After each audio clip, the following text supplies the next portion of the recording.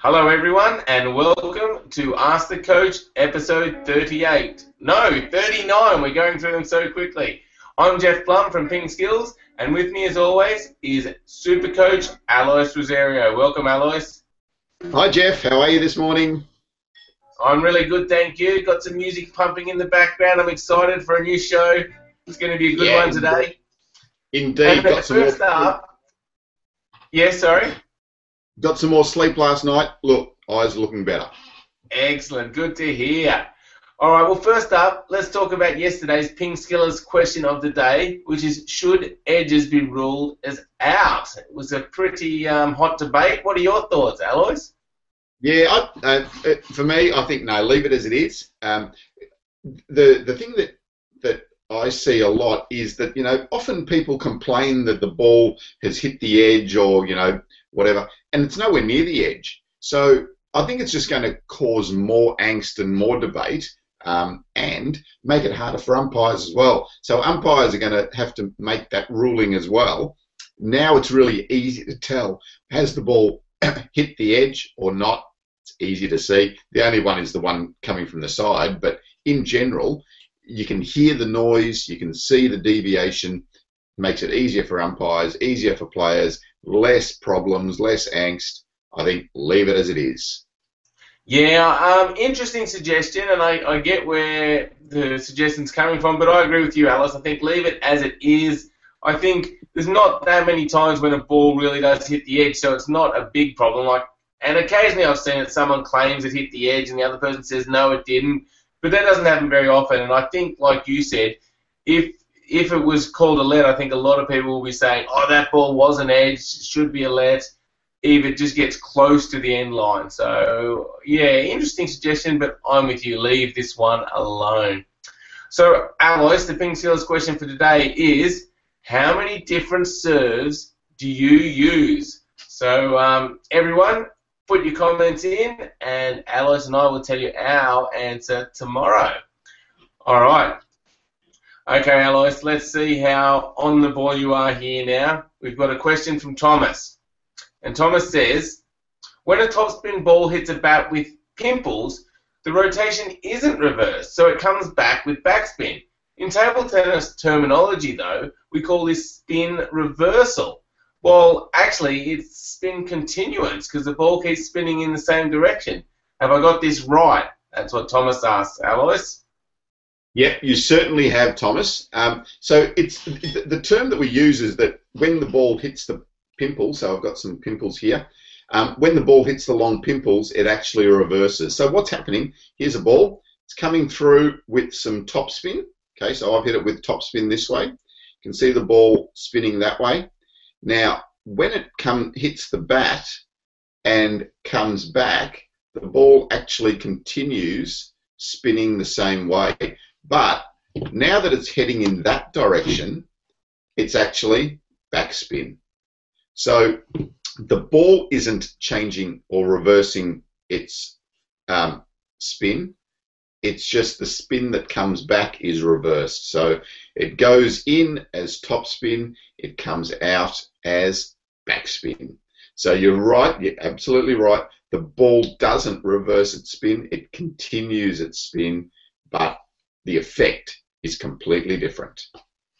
Yes, well explained, Alois. So it is a little bit confusing, isn't it? So it's interesting to note that if a ball is spinning one way, if it's going away from you, it could be topspin, but if it's spinning the same way but coming back to you, it's backspin. That's an interesting concept to grasp and an important one for people.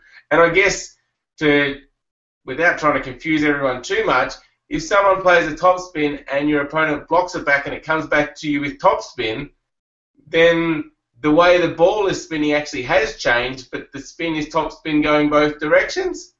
Yeah, that's right. So this is normal rubber now. So what happens is the ball's coming in with topspin. It actually hits there, grips, and then comes out the opposite way. So now it's coming back with topspin. So it goes in with topspin, hits, grips, and comes out with topspin as well. So yeah, so that is reversing the spin, isn't it? So in with topspin and out with topspin. All right. Well, excellent question, Thomas, and hopefully we haven't confused you too much, and hopefully that clears things up. If it hasn't, leave some comments and let us know any other questions you've got. But thank you, Thomas. Okay, Alois. Now, Luke has asked, he said, when it's 10-8 for my opponent and it's my serve, what type of serve should I do if I want to make a comeback? And does it depend upon who I'm playing? And what about if I'm leading 10-8? What serve should I use to finish the set? Yeah, so this is really individual, and it really depends on the situation in the match and what's happened previously. So the first thing is don't try and do too much that's different. You know, just start to think about what's the best serve that I can do for this particular point, and that will depend on your previous couple of serves, the serves that you've done previously in that game as well. So, for example, you might have been winning all of your points on serve until then, and just the fact that he's had more serves, he's up 10-8. So, if he's been missing all of your pendulum topspin serves, do them again. So, don't try and change that. However, if you're down 8-10 and it's a situation where you just haven't won a point on your serve, okay, then you might start to think about, okay, what can I change here to try and win this next point and the one after and come back to 10-all. So it's really individual. It really depends on what's happened previously in that game. Always think about what's happened previously. Try to analyze it just basically as you're going through the game, and you'll start to get some good information about what serve that you should do at that stage. Yeah, good point, Alois. One question though, do I think differently if I'm up 10-8 as opposed to I'm down 8-10? Not particularly, but I mean, being up 10-8, you've probably done a few more things a little bit better. So you know, so maybe the serves that you have been doing have been right. So in that situation, stick with what you've been doing again, and just make sure that you try to close out that point. You know, the more important thing at that stage is keeping your emotional control. You know, keeping nice and calm, focusing on what you are going to do for that next point. Not thinking about, I'm going to be winning the game. Think about what I'm going to do for this particular point, just as you did when it was love all or at 2-all or 3-all. Okay, think the same way. Think, how am I going to win this point? What's the best serve to do, or what's the best return that I can do to give me the best chance of winning the point? Okay, all right. Hopefully that helps you out, Luke. So really, the key here, and it sounds simple, but it's not always, is to just think about the current point. What's the best thing I can do right now? So, although it sounds simple, it's hard, but keep practicing that and you'll get better and better as you practice that more. So think about the current point only. All right, Alois. Next, we've got a question from a Google Plus person who's just asked online, G the Rush SP. Thanks for asking. He says, finally I was able to join in. So I only have 2 to 3 hours daily for working on my table tennis. Only, but that's quite a lot. And I want to rework my game from the basics. So should I start with the stroke mechanics and then footwork? And in which order should I learn strokes? Yeah, okay. So 2 to 3 hours is a lot daily, so you have got a lot of time to work on things. If you think that your strokes aren't technically correct, then yes, go back and start on those strokes. The strokes that I like to start with are the forehand counter hit, backhand counter hit, forehand push, backhand push, forehand topspin, backhand topspin against block. So those 6 are probably the first 6. Then I would talk about or think about the topspin against a backspin ball, so lifting the backspin ball, and then you can do that both on the forehand and the backhand. So if you think that, you know, you have a look at the Ping Skills lessons on those strokes and you think that doesn't look like me, then take some time to work on those strokes again. So yeah, that would be the first thing that I would do. Excellent. And then how do you incorporate footwork into that learning? When should you incorporate footwork? Yep. So once you've got, I think especially once you've got just the basic counter hitting strokes, you can start to think about a little bit of footwork. You can start to do just some simple movement of forehand and forehand, or one forehand and one backhand. And I think it's important to get those combinations happening, especially the forehand and backhand. What I see a lot is that if you don't do some combination play of forehand and backhand, players tend to start to get funny grips, so they might develop a very backhand-oriented grip for their backhand and a forehand grip for their forehand. Whereas if you start to do some combination of forehand and backhand, then you have to straighten out your grip, because you just haven't got time to be changing grips between one and the other. And the other thing is it teaches you the balance. It teaches you to get a good, nice central position as well, so that you're not turning too much to learn your forehand this way and turning too much to learn your backhand that way. And then when it comes to a game situation, you can't play them because you haven't learnt to play your forehand from this basic position and your backhand from the basic position. So I would incorporate those combinations pretty early, and the footwork involved with those combinations as well.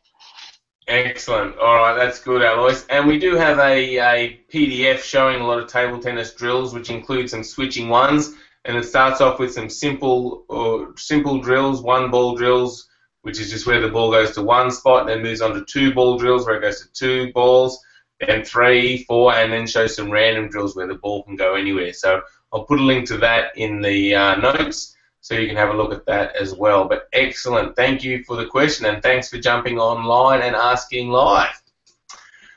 Okay, Alois, next question is from Kong.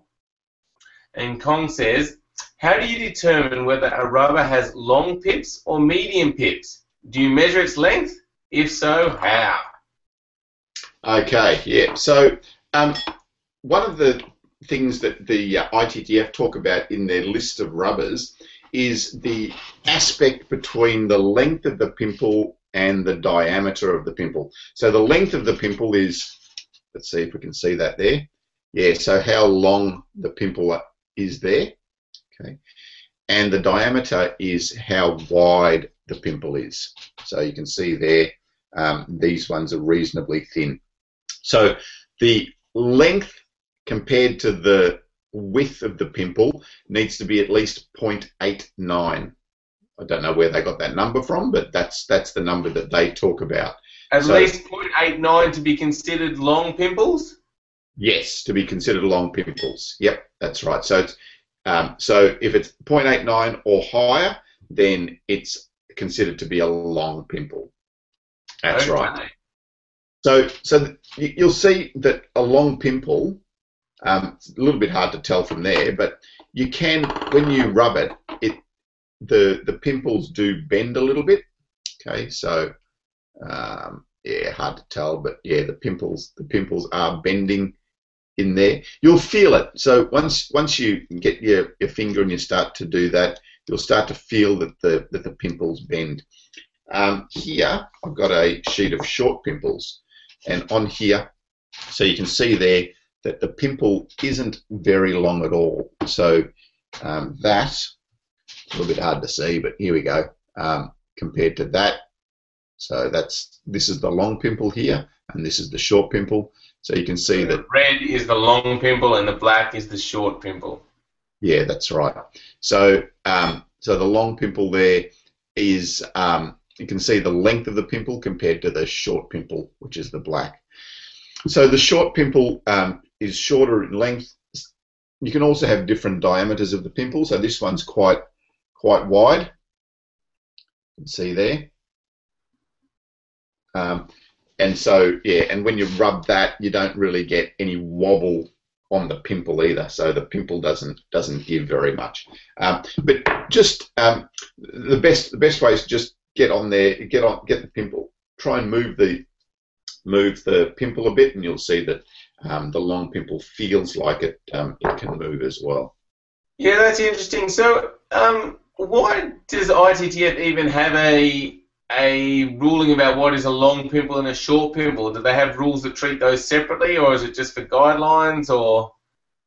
I'm not sure. That's a really good question. Maybe one of our pin skillers knows the answer to that. So they have ruled out some long pimples, and that's when the ratio is too big. I don't know the ratio exactly of what it is, but yeah, they have ruled out if the pimple is too tall compared to the... Okay, so that's probably why they have that measurement to start with. Yep.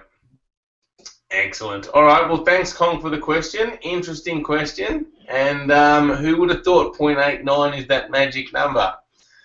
All right, the next question, Alois, is from Matthew. And Matthew says, I've noticed that most players have more than one serve. Is this a good idea? And if so, please could you recommend another serve or other serves I should try to learn? I currently only use the pendulum. Yeah, so Matthew, I always say I think you should have at least about 2 or 3 serves that you can do. So one serve is a bit limiting because if someone is really good at returning that one serve, then you haven't got anything to fall back on. Don't try and do 5 or 6 different serves for me, because then you just get yourself too confused, and also you don't learn the response that comes back from all of those 5 or 6 serves as well. If you do 1 or 2 serves really well, then you learn what comes back on those from those serves, and you start to be able to respond and make better third ball attacks with that. So just a couple of serves, 2 or 3 serves. A couple of serves that you can think about: tomahawk serve or the backhand serve are really good, simple serves that you can try. And in our serving secrets, we've got lessons on all of those serves as well. Okay, yeah, good advice, Alois. I think some players tend to stick with one serve, but I guess, does it make a difference on the number of variations you have on that serve? So if your pendulum serve, you can get backspin, topspin, and side spin, does that make it better to have just stick with one serve? Yeah, so when we talk about 1 or 2 or 3 serves, within those serves you've probably got 10, 15 different variations of that. So you can vary the spin, you can vary the speed, you can vary the placement on all of those serves. But you'll often find that a person likes the ball either swinging one way or swinging the other way when they're returning serve. So it's good to have one that curves left to right and one that curves right to left, or whatever it is, just so you start to get into a place that they don't like as much. So yeah.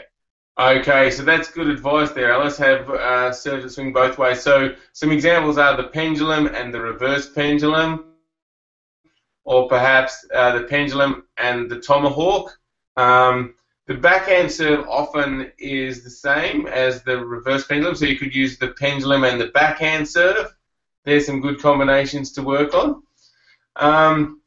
Yeah, all right. Well, thanks for the question. We've got another question asked live, Alois. And the question is, what is the difference between European and Chinese looping style and the pros and cons of both?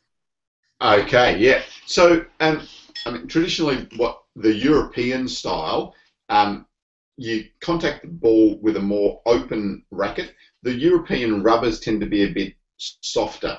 So with that, the ball's going to sink into the rubber a little bit more to generate your spin. So the European style is a more open racket, let the ball sink into the rubber and come up more. The Chinese style tend to have a harder rubber, so the ball doesn't sink in as much. So if you try to loop that way, the ball doesn't really grip inside the rubber very much. They tend to use the harder rubber and then brush the top of the ball. The top surface tends to be a little bit grippier, so when you contact there, it grips that ball better and sends it out again. So that's the main difference. So the European style, the contact is more open. The Chinese style, the contact is a little bit more closed and a faster brushing action over the ball that way. Okay, interesting, Alice. And also, I've got this perception in my head, I don't know if it's really true anymore, that the Europeans seem to have a slightly shorter stroke than the Chinese. The Chinese seem to have a really big stroke. Is that true, or is that just sort of in my mind? Yeah, I think to a certain extent. I think certainly, 10, 15 years ago it was very true. Yeah, now I think, the Europeans are using a bigger stroke as well. I mean, some of them bowl. One of your favourite players, Alice Waldner, seemed to have quite a big stroke. Yeah, it did. He did. Sorry. It always looked like he was playing a short stroke, but when you slowed it down, the stroke started really low and finished really high, especially off backspin. So so he had quite a big stroke there. Okay, yeah. So you don't think there's a big difference these days with the stroke? No, I don't think so. I think it's pretty similar. Just and again, the perception of the contact and all that sort of stuff, and the European style and the Chinese style. I think it's getting closer and closer to being the same. Merging more. So are there any pros and cons of each style, or not really? So the European style is a little bit safer, I suppose, because you're coming at the ball with the whole of your racket there. The Chinese style is a little bit riskier because the ball isn't seeing the whole racket as it's coming forward. So probably initially, like getting that nice flat or solid contact on the ball is really important to teach players, and then you can start to think about brushing over the ball a little bit more. Okay, excellent. Well, thank you again, G the Rush SP, for the questions, and thanks everyone for your questions. That wraps up episode 39. Thanks everybody for watching. If you haven't, visit our website, pingskills.com. Lots of great information there. Sign up for our free newsletter, and if you're really keen, sign up for our premium membership. And we will see you again tomorrow. Thanks, everyone. Thanks, Alois. Yeah, and Jeff, one other thing before we finish, just don't forget that you can go back and check out all our previous Ask the Coach show questions as well, or Ask the Coach shows. Yes, you can, right on our website, can't you? Just click on the blog link. We have them all there, and you can check them all out. Good suggestion, Alois. All right. Have a great day, Ping Skillers. Yeah, get lots of table tennis in today. See you tomorrow morning.